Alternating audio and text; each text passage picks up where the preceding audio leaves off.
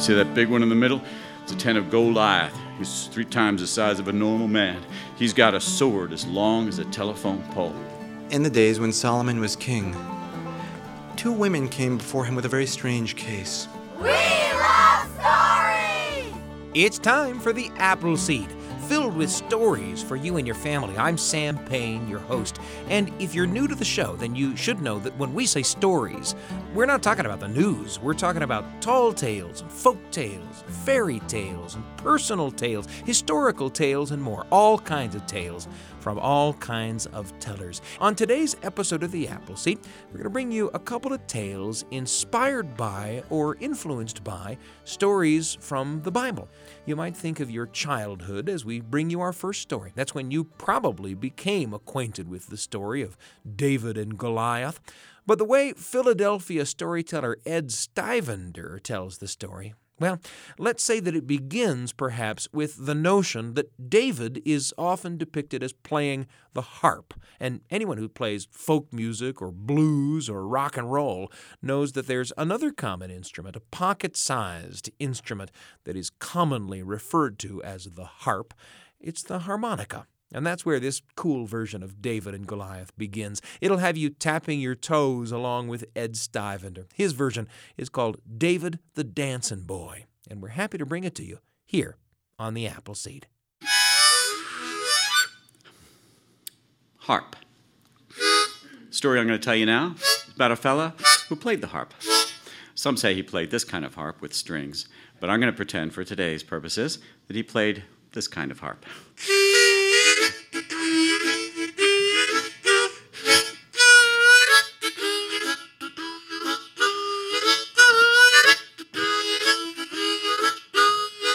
David, he was a harping boy. David was a dancing boy. David was a shepherd boy. David was a singing boy. He sang, "The Lord is my shepherd, I shall not want." Can you sing that back to me? The Lord is my shepherd, I shall not want. Praise be the name of the Lord, yeah. Praise be the name of the Lord,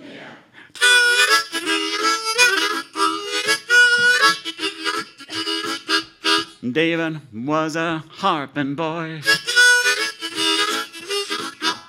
David was a singing boy. David was a dancing boy. David was a slingshot boy. Nowadays we have slingshots, fork and stick with a rubber band. You put a stone in the pouch and do it like that. But in those days you made a sling out of 2 pieces of string and a pouch in between. You put the stone in the pouch and swing the whole thing around your head.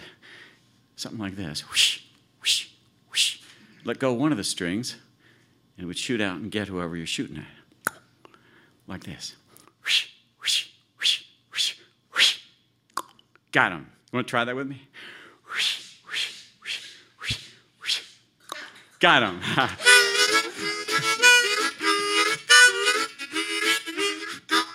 David was a harping boy. David was a dancing boy. David was a singing boy. He sang, "The Lord is my shepherd, I shall not want." The Lord is my shepherd, I shall not want. Praise be the name of the Lord, yeah. Praise be the name of the Lord, yeah. One time a big old bear came up on David's sheep, going to catch David asleep, but David's not asleep. He's got his sling. You guys ready? Got him. And that bear ran away, and this is what David said. He said, "The Lord is my shepherd, I shall not want." The Lord is my shepherd, I shall not want. He protects me from the bear. He protects me from the bear. Praise be the name of the Lord, yeah. Praise be the name of the Lord, yeah. One time a big old lion came up on David's sheep, going to catch David asleep, but David's not asleep. He's got his sling. You guys ready? Got him. That lion ran away. And this is what David say. He say, the Lord is my shepherd, I shall not want. He protects me from the bear. He protects me from the lion. Praise be the name of the Lord, yeah. Praise be the name of the Lord, yeah. One time his father Jesse called him down from the mountain. He said, David, come on down, boy. David came down from the mountain. His father Jesse handed him a sack of sandwiches to take to his brothers fighting in the Israelite camp. Israelites in this story are the good guys. He says, now I want you to take these down to your brothers in the Israelite camp and come right back. All right. So David headed down, sling on his shoulder, harp in his hand, Lord in his heart. He got to the Israelite camp. He saw his brothers all walking around with their heads hung low. What's the matter, everybody? David, you better get back up the mountain with your sheep. There's no place for a kid like you. You see them tents? He looked across the battlefield. There were the tents of the Philistines. See that big one in the middle? It's a tent of Goliath. He's 3 times the size of a normal man. He's got a sword as long as a telephone pole. He's got a spear as long as a flagpole. Came down yesterday. He slew 10 Israelites, one blow of his sword. Better get back up the mountain, boy. There's no place for a kid like you. Well, the Lord is my shepherd. He'll protect you from the bear. He'll protect me from the giant. And so David started out, heading down toward the battlefield. He's passed in front of King Saul's tent. King Saul saw him and said, hey, boy, where are you going? Going to meet Goliath. Well, you're going to need some armor, boy. So they put armor on his legs, armor on his arms, armor on his chest, big old helmet on his head, and he fell right over. Took his helmet off the head, arms, and chest and legs. I don't need no armor. I got the Lord. He's my shepherd. He'll protect me from any old giant. And so David started down to the battlefield, playing his harp, not really looking where he's going. Bumped into something. He went knock, knock, knock on it. It went clang, clang, clang. There was a tree right next to it. David went knock, knock, knock. The tree went clang, clang, clang. He took a few steps back. Looked up. So the Israelites only have a little dog to send out against Goliath. Well, little dog, I'm going to crush your head. Goliath lifted up one of his legs, going to come down on David's head and make David dead. But David is a dancing boy. Ho! Goliath takes his other leg, going to come down on David's head and make David dead. But David is a dancing boy. Ho! Goliath takes out his spear, going to run David through. But David is a dancing boy. Ho! Goliath takes out his sword, going to cut David in half, but David is a dancing boy. David takes 5 steps back, reaches into the creek bed, takes out 5 smooth stones, puts them in his pouch. You guys ready? Got him. And that giant fell down dead. And this is what David said. He said, the Lord is my shepherd, I shall not want. The Lord is my shepherd, I shall not want. He protects me from the bear. He protects me from the lion. He protects me from the giant. He has turned my mourning into dancing. Praise be the name of the Lord, yeah. David turned around and saw the whole Israelite army coming after him. He figured he was in trouble. He started running away. They caught up to him, put him on their shoulders, took him back to King Saul. King Saul looked at David and said, you did good today, son. I'm going to give you a job. You want a job? Yes, sir. And that day, David got a job working for King Saul, playing the harp.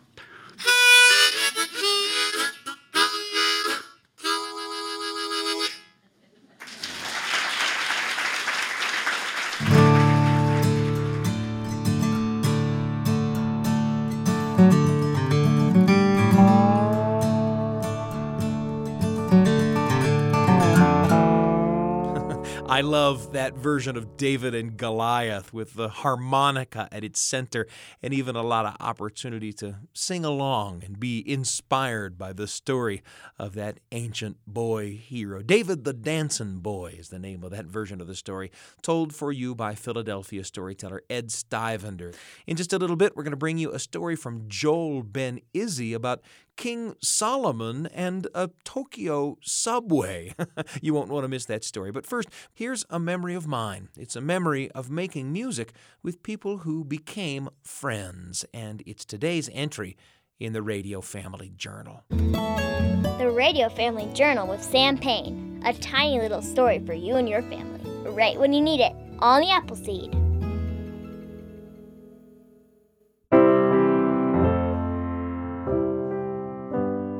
When I showed up at the recording session that day, I was a little nervous. I was a singer for hire, and I had been sent a simple iPhone recording of the song we were going to record and a text message containing the lyrics. I was supposed to show up at this fancy recording studio with the songwriter in the control room along with the recording engineer, and I was supposed to sing this song with a full band. And I hadn't met the songwriter, I hadn't met the engineer, and I hadn't met the band. In came the fiddle player and started to set up. He took out his instrument, he rosined up the bow, and just as we had begun to make small talk, in came the banjo player, and behind him came an electric guitar player. They set up their stuff, and we all introduced ourselves. Next came a keyboard player and a bass player. They, too, introduced themselves and started to get their stuff set up and ready to record. Each one of us had heard the same little iPhone recording of the song and received the same lyrics by text message, but we'd never been through the tune together, not even one time. We had, most of us, only just met in that moment. And in another moment, tape was going to roll, and we had to sound like we knew what we were doing. After all, the songwriter was in the control room, and, well, we were getting paid. So we took a minute to talk. Nobody told the bass player what notes to play, or the piano player, or anybody else. I mean, the best bass player in the room was the bass player. I mean, the best keyboard player was the keyboard player. They already had the best ideas about what they'd play.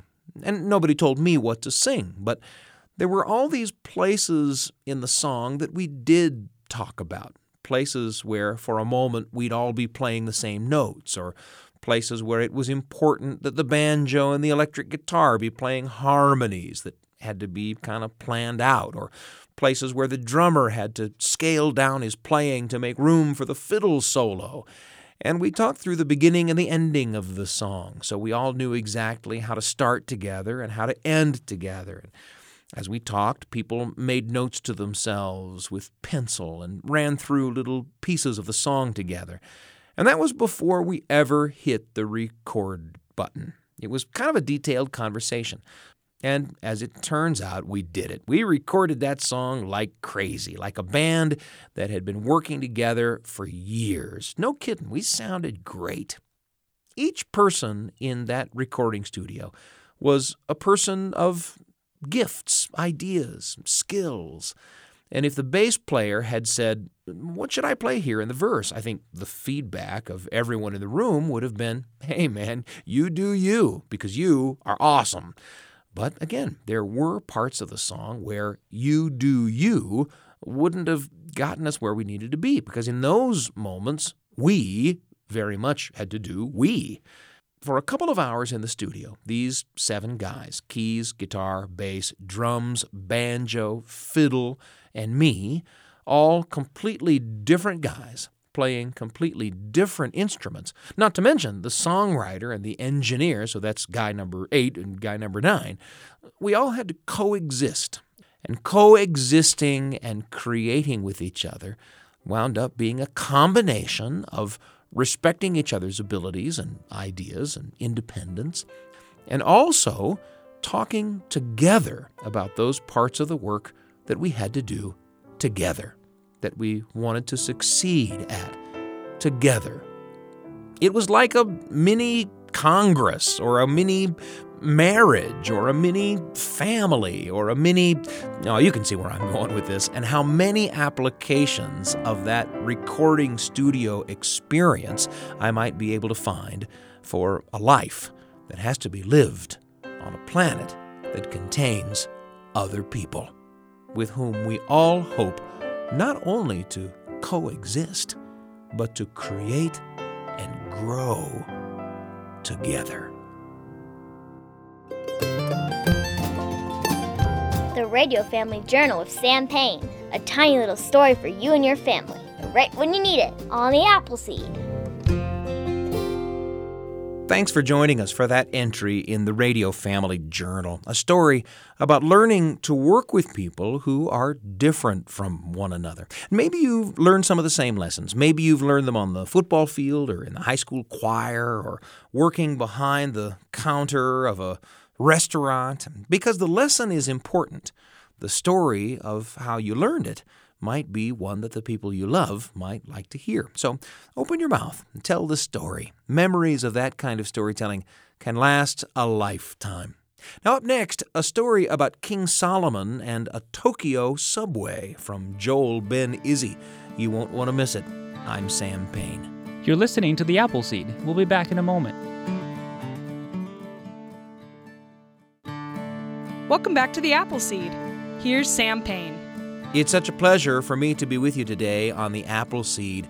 A moment ago, if you're just joining us, we heard David the Dancin Boy, Ed Stivender's entertaining version of the David and Goliath story. And you also heard an entry in the Radio Family Journal about learning to make something worth making by treating with care collaborators of all kinds. And up next, we got another story influenced by a well-known Bible story. It's told for you by Joel Ben Izzy, a storyteller who lives in the Bay Area in California, but who has traveled the world collecting and telling stories since the early 1980s.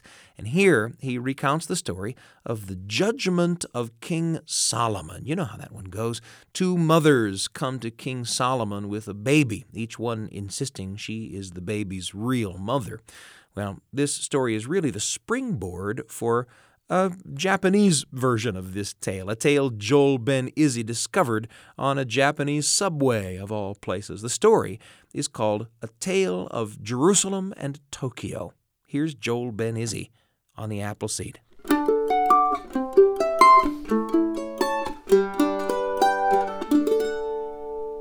The first part of this story comes from the old city of Jerusalem.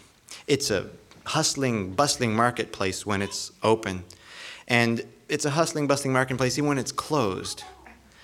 But in that part of Jerusalem, they tell a story that happened long ago. And it's a story that I'll bet you've heard, and it's about a baby. It's said that in the days when Solomon was king, two women came before him with a very strange case. Between them, they held a single child. And each one claimed to own that child. One of the mothers said, "Your Honor, King Solomon, this child is mine." The other said, "Your Honor, King Solomon, this child is mine." Solomon checked both their stories, couldn't decide, and said, "Well, because you both claim to own the child, there's only one thing I can do." He picked up his sword, held it over his head, and said, "Since you both claim to own this baby, the only thing that I can do is to cut it in half." And as he was about to bring the sword down, one of the mothers said, "Stop, it's hers." Solomon turned to that mother and said, "Now I know that it's yours. For the real mother loves the child. The real mother would sooner give that child up than see it killed." And thus was the wisdom of King Solomon. It spread throughout the land, throughout the world, in fact, to distant places even as far as Tokyo, which is where the second half of this story comes from. Let me tell you where I found it. I was in a subway station in Tokyo called Shinjuku Station. It is the largest subway station in the world. It has a population of 1.25 million people each day. There are schools, hospitals. It's a larger population really than San Francisco. You could spend your whole life and never leave that subway station. And the interesting thing is that all 1.25 million of these people ride the trains at the same time, 8 in the morning. And at that time, when they ride the trains, there's a tremendous pushing and shoving, and they pack as many as they can on the car, and the doors go beep. And as you're waiting for them to close, you say, "Come on, doors, close. We can't fit any more in." But more people come and shove themselves in. And a whole group of high school students will pull themselves in the train and squeeze themselves in and hold their breath, and now there's absolutely no more room for anyone else. And then a group of business people will come. They'll stand in front of the door, and then behind them come a group of pushers. These are people whose job it is to push people onto trains. And they wear white gloves, they have blank expressions on their faces, and push until finally they've crammed as many people and more than could possibly fit into that train, at which point the door close, and as the doors close, you can see fingers sticking out, you can see coattails, purses, and then whoosh, that train's gone off to the next station. Of course, that next station, as the door opens, people spill out of that train into the station, and there's a kind of a siphon effect, so that everyone who was in there is pulled out. And as I was riding this train, and I was in there and I was pulled out, I was thrown across this sort of plaza, and found myself in front of a book stand where there were all sorts of old Japanese books and comic books, and one which caught my eye because it was in English, and it said, Stories of the Japanese King Solomon. I thought, now this is interesting. The Japanese King Solomon. And within the book I found stories of Uka, of old Edo, which is the old name for Tokyo, who was nicknamed Solomon in Kimono. For he was said to have the wisdom of Solomon, and that's where the second half of this story comes from. Edo was a thriving city, and Uka held court in Edo. People would come with their problems, with their questions, and he would decide fairly. So it was that one day, 2 mothers came into his court. Between them they held a single child, and each mother claimed the child as her own. Uka smiled. He said, Since you both claim to own this child, there is only one fair thing to do. With that, he reached for the sword at his side, held it above his head, and as he was about to bring it down, both mothers said, Stop, it's hers.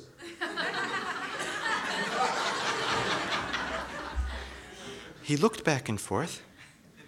He said, Why do you both say that? And bowing to him, they said, Honorable Judge Uka, you must know. Everyone has heard of the wisdom of King Solomon.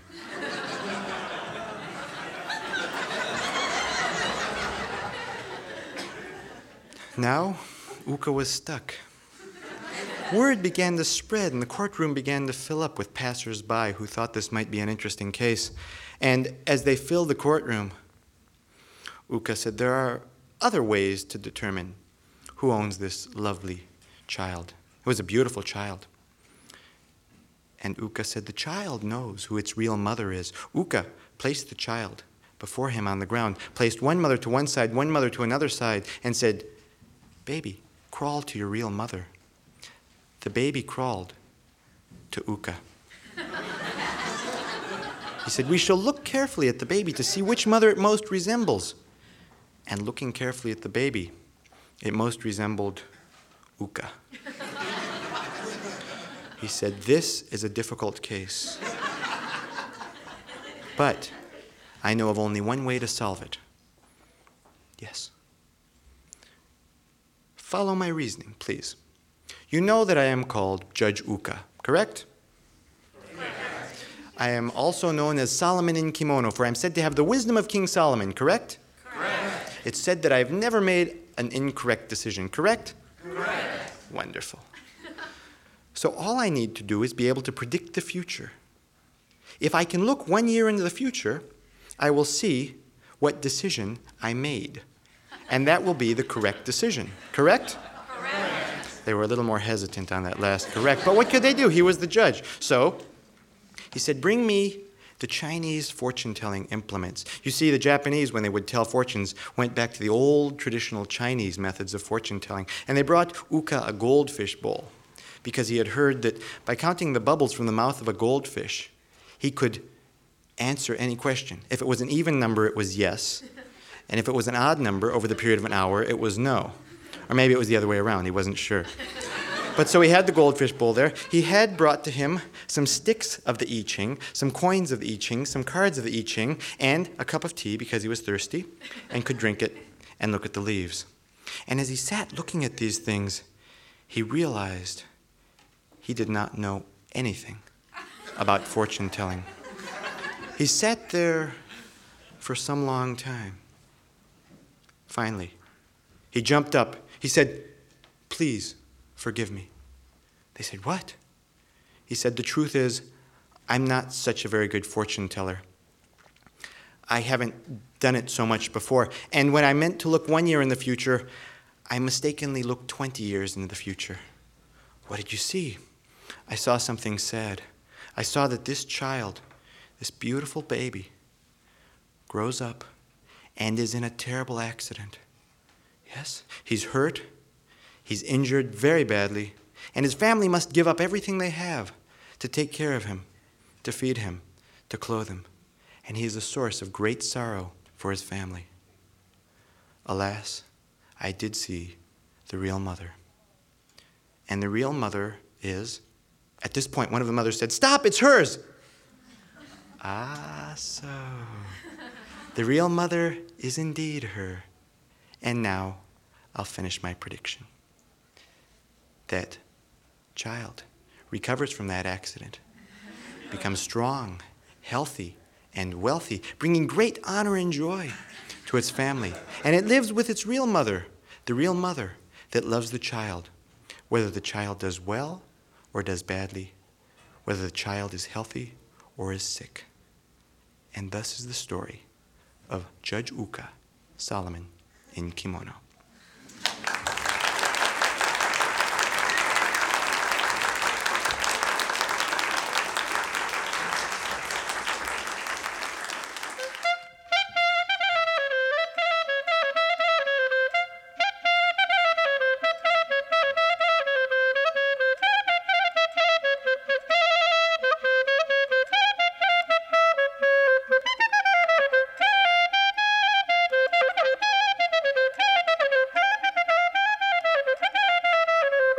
Joel Ben Izzy with A Tale of Jerusalem and Tokyo from a collection of stories called Stories from Far Away.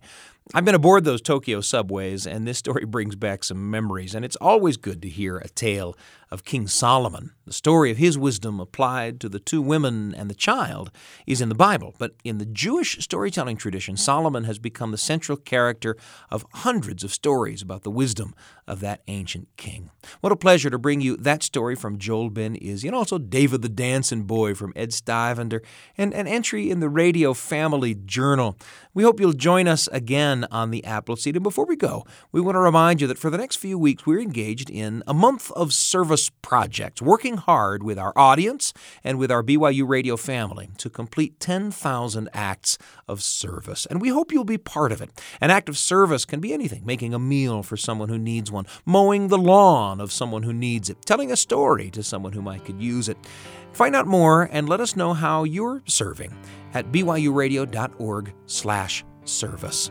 I'm Sam Payne. Our producer is Jeff Simpson. I can't wait to be with you again on the Appleseed. Thanks for joining us for an hour of stories, music, and conversation made for you and your family and brought to you by the Appleseed. The show is a production of BYU Radio. We'll see you next time.